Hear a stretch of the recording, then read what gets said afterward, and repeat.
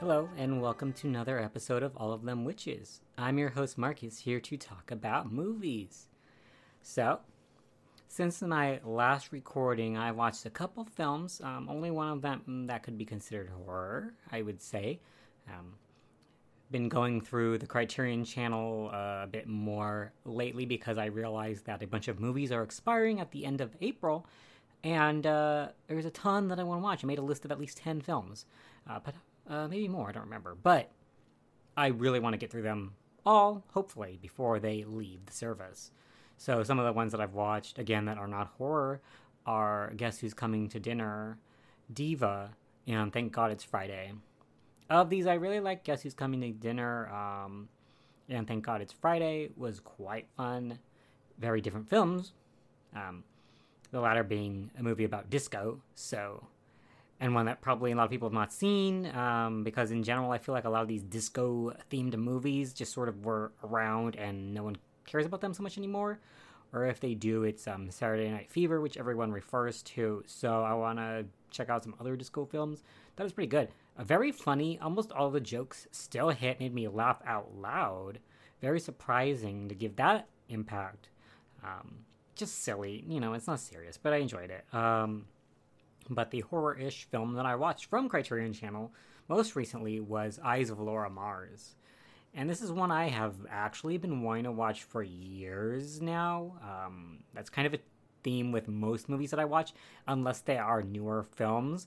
If they're, 10 plus years old, then chances are I have had them on my list for 10 years and just haven't got around to them yet.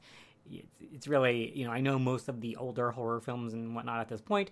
It's mainly newer films that are obviously brand new I wouldn't know about until they're there. And then, of course, like the super weird, like direct-to-VHS stuff and whatnot that comes out from Vinegar Syndrome, which is why I like them, because I like being surprised. Eyes of Laura Mars is a 1978 film with a really cool title. I love that name. It's so, like, enigmatic. Like, what about her eyes? What is that about? So, in any case, the movie is basically about a sort of fashion photographer woman named Laura Mars, and she is quickly gaining popularity and fame as this photographer who does very violent and sexual images, and then uses these images as they're allowed to be sold and used for marketing materials. So it's like, oh, we're advertising perfume or something, but it's this really kind of messed up image that's being used, like there's someone dead, there's someone killed them all in the photo or whatever, lots of violence, and then nudity of women. So it's kind of, at the time, I guess in the 70s, I would say that was a pretty shocking concept. It makes sense that people would be angry, very angry about that. So that's the very basic premise. She's a photographer, she's taking pictures, and not just being a photographer, though, she has some sort of strange vision at the very beginning of the movie where she sees through the eyes of someone else. She sees that other person walk into the home of the editor of her photo book, and that this person who she's seeing from the perspective of killing that woman. And that's very beginning of the movie. That's what it opens with. So clearly there is something supernatural, something strange going on where she can see murder, and it seems like that may be a theme going forward. So I've given you the basics, and I'm going to put the trailer in now, and it basically say pretty much the same thing, but maybe give a little bit more info onto the main characters of the story. So here it is.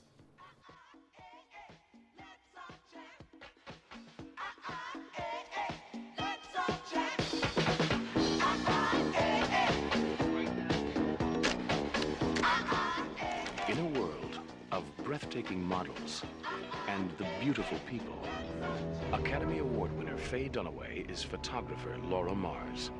Her work, the subject of controversy. Tommy Lee Jones is Detective John Neville, intrigued by her photographs for his own reasons. These are police photographs. They are strictly our own material. They were never published anywhere at all. So my question is very simple. Why are my photographs so much like yours? That's right. Somewhere between the sensations of high fashion and the precise form of her art lies another dimension, unexplored, unexpected.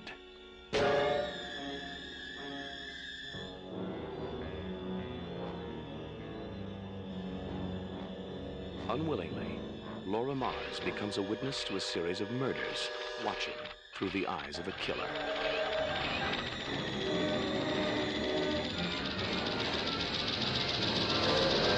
Eyes of Laura Mars. When it happens, I can't see what's in front of me. What I see is that. Think of that camera as the eyes of the killer. Drawn by a mystery, Do you understand?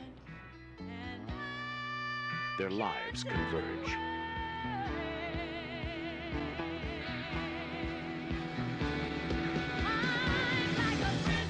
Her world, sensual, dazzling, provocative. His world, demanding, dangerous, violent. This is incredible. In the midst of all of this, I can't stop thinking of you. I know. What is going on? I don't know. I mean, it's completely unprofessional of me to be walking with you in the woods, I'll tell you that. I don't have time for this. I'm supposed to be catching a killer. Well, I'm completely out of control. I can't stand this. I saw him in the elevator, so I'm killed somebody in the elevator. Pursued by visions. She is linked to a killer.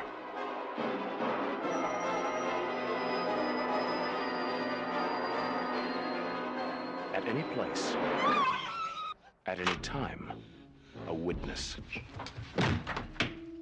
At any moment, a victim of her own eyes.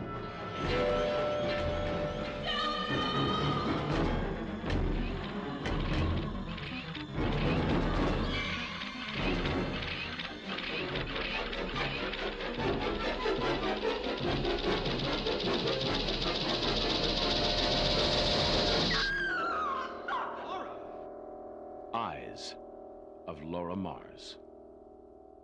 Alright, so that was the trailer, and it includes a bit of the theme song, which I really love, which is by Barbra Streisand. I was like, wow, they play that in the very beginning of the movie, and I was like, already I am into this soundtrack. So, in any case, the movie picks up, as I said, we've seen through Laura's eyes that there was a murder of someone she knew involved in her photo business.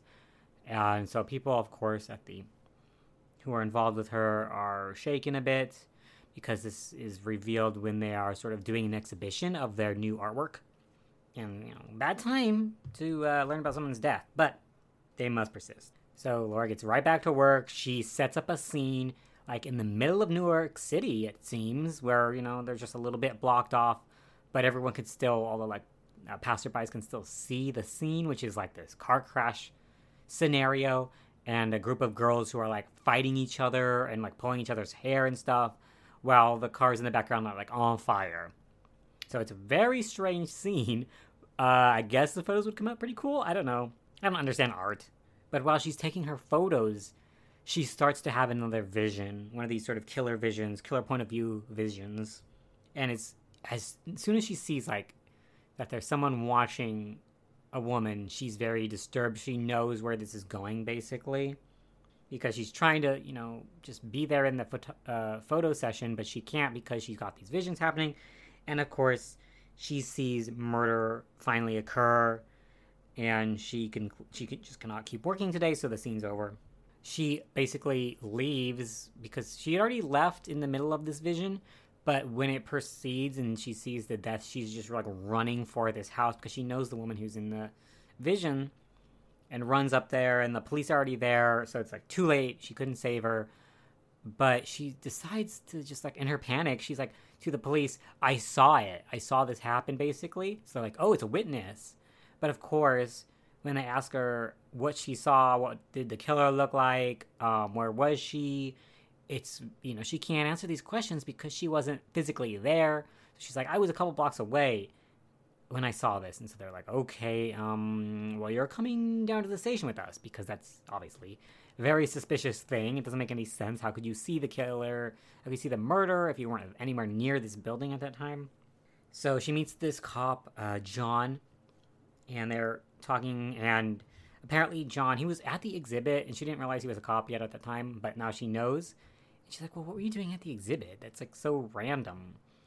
And he tells her, hey, you know, we've kind of been following this because, or at least he has, because some of the photos that she's taken for her art mirror those of, like, crime scene photos that the police department has that they have never released of various murders.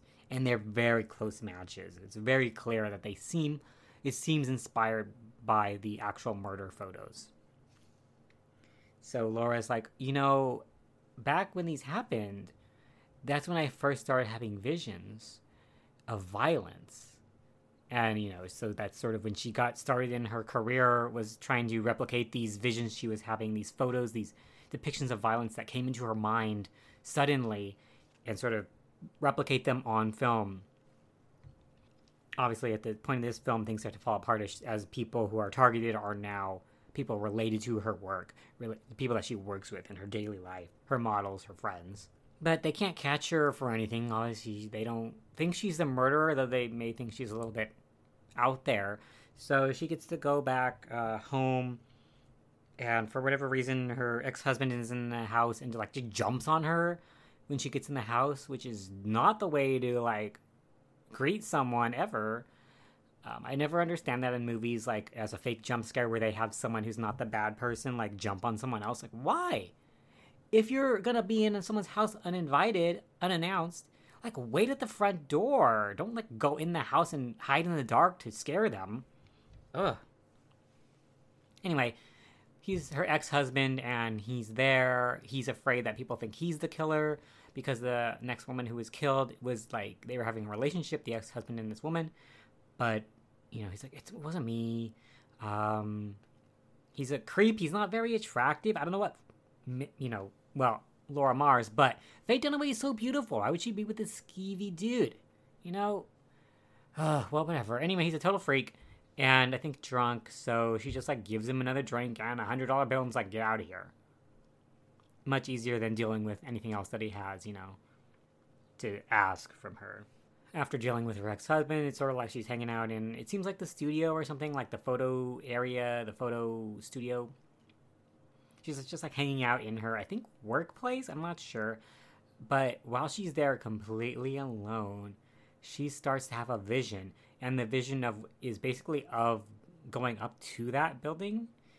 And so next what comes is this really interesting chase sequence where she is running blindly, basically, to escape what she is seeing, which is someone racing and chasing behind her. So it's like a chase scene with herself in a weird way, and it's very cool, and she manages to get out safely. Despite all this, she is continuing to do photo shoots, and whenever we get to these photo shoots, there's always fun disco songs playing, and obviously these are well-known disco songs, and one of them around this time is Let's All Chant, and I love that song so much. I love it. It's like one of my favorite songs in general, and so just hearing that was like, yeah, I love it. You guys have good taste, clearly. And I think those songs playing throughout the whole movie kind of lend a time and place to this film, which it might otherwise not have so much, because the fashion clothes that they're wearing, you know, they're high fashion, they're not like 70s fashion, so it's the fashion-wise that can sort of land this film at any point in time, but the disco music definitely sort of plants it in. Okay, this was the late 70s, and I enjoy that. But, you know, she's just, these visions come to her at any time. She cannot control them, and so once again, she has to, like, sort of stop another photo shoot because she cannot continue. She cannot deal with what she's seeing. So the police are talking to some of the actresses and saying, hey, have you ever received, like, obscene phone calls or threatening letters or anything like that? And the girls were like, yeah, totally. And one of them is like, hey, you know, I kept them, so I can bring them in, because they're thinking maybe the suspect is someone who is morally opposed or whatever to these photos. So they're like, okay, yeah, just bring them in next time.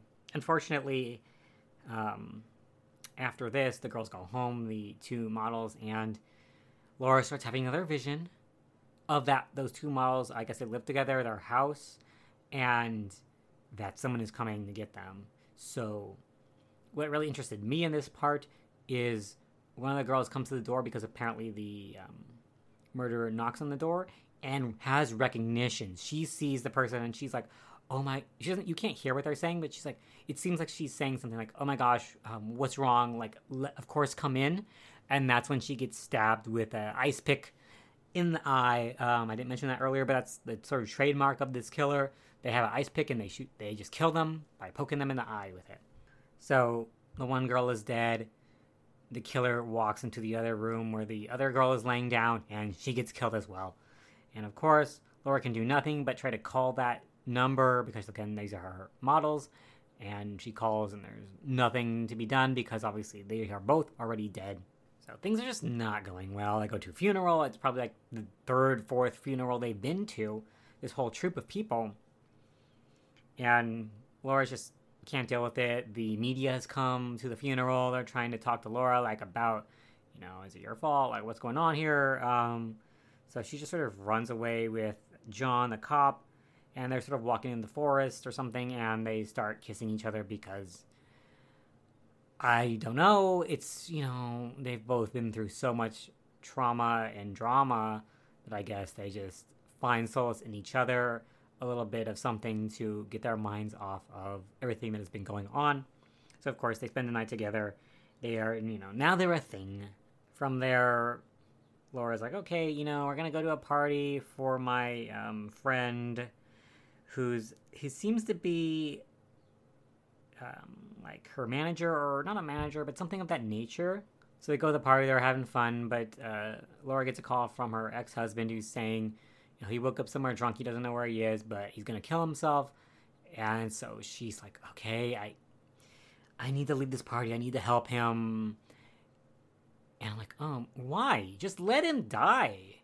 I mean, that's a very cruel thing to say, but it appears very clearly from what little you've ever seen of this guy that this ex-husband was a piece of trash all around, and she does not need to sympathize for him. He did not deserve her. He needs to either clean up his own life on his own, or, whatever, because he's just nothing. Anyway, either way, she plays a trick, so she leaves, and Donald, her agent, or whoever he is, decides, okay, we're going to play this trick on the cops, so I'm going to dress in your clothes, I'm going to run away out, and they're going to follow me, because the cops are, watching Laura, and then when I am being chased by them, you just get in your car and leave, for real, and go to your ex. So, that's what they do, and Donald, he gets out in town in his dress, but comes back because, obviously the cops are like, what? And just leave him alone. So he goes back, gets ready to go back to the party, gets in the elevator, but unfortunately Laura's having her vision, again, of someone coming for him now. And she is driving when she starts having this vision, and these visions are all encompassing. You cannot see beyond them. You cannot see the real world at the same time. You can only see the vision. So she is driving and smashing in the walls and clipping cars. It is dramatic. If it were not played right, or if the mood wasn't set well, this would be a super funny scene. But with everything that was going and how tense it was and how I was into the film, I felt very tense at this whole sequence, and it was very scared, instead of laughing at how funny it is that she's rampaging the streets with her car because she can't see. So unfortunately, Donald's dead too.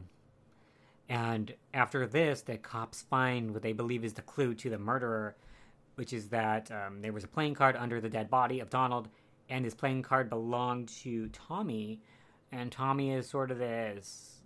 He's involved with the photography company, but he's not a photographer or a model or anything. He just sort of seems like a gopher or a driver for them. And he was, so he was there. Obviously, he was a driver who brought Laura, and he just, sits around with his playing cards and stuff. So while he's waiting for them to leave. So since they find his cards, okay, it's probably Tommy. Tommy meets up with John, and as the cop's talking to Tommy, he's like, it seems like you might have been involved? Like, do you have any times in your life where you can't remember things? Do you remember everything that happened last night? Is there a period of time where you don't remember something? And he's clearly trying to say, like, there's something where, you might be committing these murders, but you cannot remember them. You're just sort of blacking out at this point when the murders occur. And that really freaks out Tommy. He gets really disturbed when he gets the idea that, oh, maybe they're going to throw me in like a mental institution. He freaks out. He runs away. He shanks a cop. He's doing all things he should not be doing if he is innocent. But he's clearly very scared. So he just runs out there, runs. But he does get killed by getting shot by one of the cops when they finally catch him. And he dies. So that's yet another death, though this one was not by a murderer. This was clearly, we think you're the suspect, we're going to kill you because you are clearly acting extremely suspiciously, and there's no other way we can get you, apparently. And, as you go through the movie, it's like, okay, I'm going to suspect the various men in this film as potentially being murderers. The most first one and the most obvious, the ex-husband. The next being, okay, maybe it's Tommy, because apparently he also had a sort of jail time before. He had armed assault on his record. You think, okay, maybe it's him. You also think maybe it's Donald for some reason. Why not? And then you also think, well, maybe it's the cop, John. And of course, as each person is getting killed off, that's just whittling down your list of potential killers. And so it's around that point when it's like, oh yeah, it is clearly John, isn't it? This is clear when okay, Tommy's been killed, and now John is coming to pick up Laura and say, hey, we're just gonna get out of here, okay? Let's go somewhere else. Forget all this stuff. And he gets into the elevator with the ex-husband, Michael. And I'm like, okay, one of them's gonna kill each other. Clearly. And this is when Laura has another vision, and she sees murder happening in the elevator of her building. And it's not super clear, because the scenes are very sort of close up and quick. 100%, you may not be 100% sure who the killer is at that point. But for me, it was clear enough. I saw, okay, that's him. He's dead. Ex-husband's dead. And of course, Laura's still seeing the vision, sees a person walking up to her door, so she rushes blindly to lock everything. She's got like a deadbolt and stuff that someone with a key cannot open. So she sets it up. The door is shaking for a while, but then it stops. And then, of course, very dramatically, John uses an outdoor chair thing to break open the windows by her sort of like deck or whatever, and comes in there, embraces her, is like, what's wrong? And she's flipping out like, oh, the murderer is here. I saw him. I saw the vision. I saw whoever died in the elevator. He's here. Please protect me. And so while they're having this sort of frantic back and forth, John is like, no, it's okay. Tommy's dead. He was the killer. She's like, no, because I just saw a vision. He was just in the elevator. And John's like, no, I was just in the elevator. I didn't see anyone. And so they calm down slightly, and John is like, okay, let me tell you how I know, how it was Tommy. I'm going to tell you about his messed up childhood. And she starts listening to him talk about it, but I guess she knows Tommy pretty well. She's like, no, that's not Tommy's story. And John is talking about basically his mother being a prostitute, I think taking anyone, and that one day he believes that the person who was actually his father comes and kills his mother right in front of him. And at this point, he's using like first person to describe the events of what's happening. So Laura's like, that's not Tommy's story. Is that your story? Because you just said when you were describing this scene. So clearly it's not right. He continues to talk about like, college and current life, and how basically he is taking care of John. So it's sort of like a split personality thing, it appears, going on, where there is the one personality that fell in love with Laura, has been with Laura, but then there's also this other personality, which is the killing one. So obviously 100% Laura knows he is the killer and is freaking out, running away, trying to call the police, but she can't do any of this stuff. Fortunately, she does have a gun, which John gave her to protect herself. So she grabs that, she's cornered, but it seems that the quote-unquote good John has control of the body for the time being, And he's basically saying, you know, I love you so much, but if you love me, you have to kill him. Him being himself as well. And she finally does. She shoots him. He dies. And it's just sort of, you know, then she's calling. You hear the voiceover and then imagery of her calling 911 and saying, you know, she was going to be killed. And basically that's how the film ends. It's just like, she finally killed him. Quite a dramatic film. Highly supernatural. There was never an explanation for Laura's visions or how she is linked in this case to John murdering, and I guess that's fine. You know, there doesn't need to be a link to explain these sorts of supernatural elements. I just kind of thought there might be. Things that I did love about this movie: the soundtrack, low disco soundtrack, perfect. I enjoyed the fashion. I enjoyed the photography as well. The photos that were taken were pretty good. For what they were. I think it's interesting because a lot of the photos in this movie, this 1978 film, I feel like there was, I don't know, I didn't research this, but there were controversies in the 2000s, maybe even later than that, about photos being used for stuff like perfume and makeup that depicted like murder. And a lot of those images seem so familiar. They seem like they were drawn from this movie. I don't know. But it was very cool to think about that and see, you know, this movie was saying something. And even now, in the modern era, that sort of concept of using murder or death or kind of quote unquote glorifying it in some way is still extremely touchy. And that makes sense. It should be, to a degree. Though those same arguments still persist that, oh, this is going to make people commit violence because they see it. And that's still a conversation that we have today. So I just thought that was intriguing. You know, this movie's, how old would that be? 40 years old now or something? So still a hot topic. I really liked Faye Dunaway's performance here. I quite enjoyed the other characters as well. They were all pretty much likable, except for the ex-husband, obviously. He's not supposed to be likable. I found it fun. I thought the murders were interesting and the concept interesting. I like that it's something that apparently in the lore of the world, something that Laura has dealt with for years, and it's only now that it becomes sort of overbearing or uncontrollable. I like to imagine that, like, how people might live with that sort of thing in their everyday life. I mean, if you come to this movie and sort of view it as a lens of like something about PTSD or, you know, that sort of thing, I can, you know, it really makes sense. It's like a parallel for a real affliction in real life where people will have these triggers and such. So, although in this case, Laura Mars, no, she does have triggers because it's often when she's photographing the violence. So, I don't know. But all in all, pretty good film. I enjoyed it. It is not all that I expected it to be. It is not quite as fashionable and glitzy as I would have liked, but still pretty good film. So if you have Criterion Channel, you can tune in and watch Eyes of Laura Mars between now and April 31st or April 30th. Or I think it's also available just digitally if you want to like pick it up for a rental. I don't know if it's on other streaming services. There you go.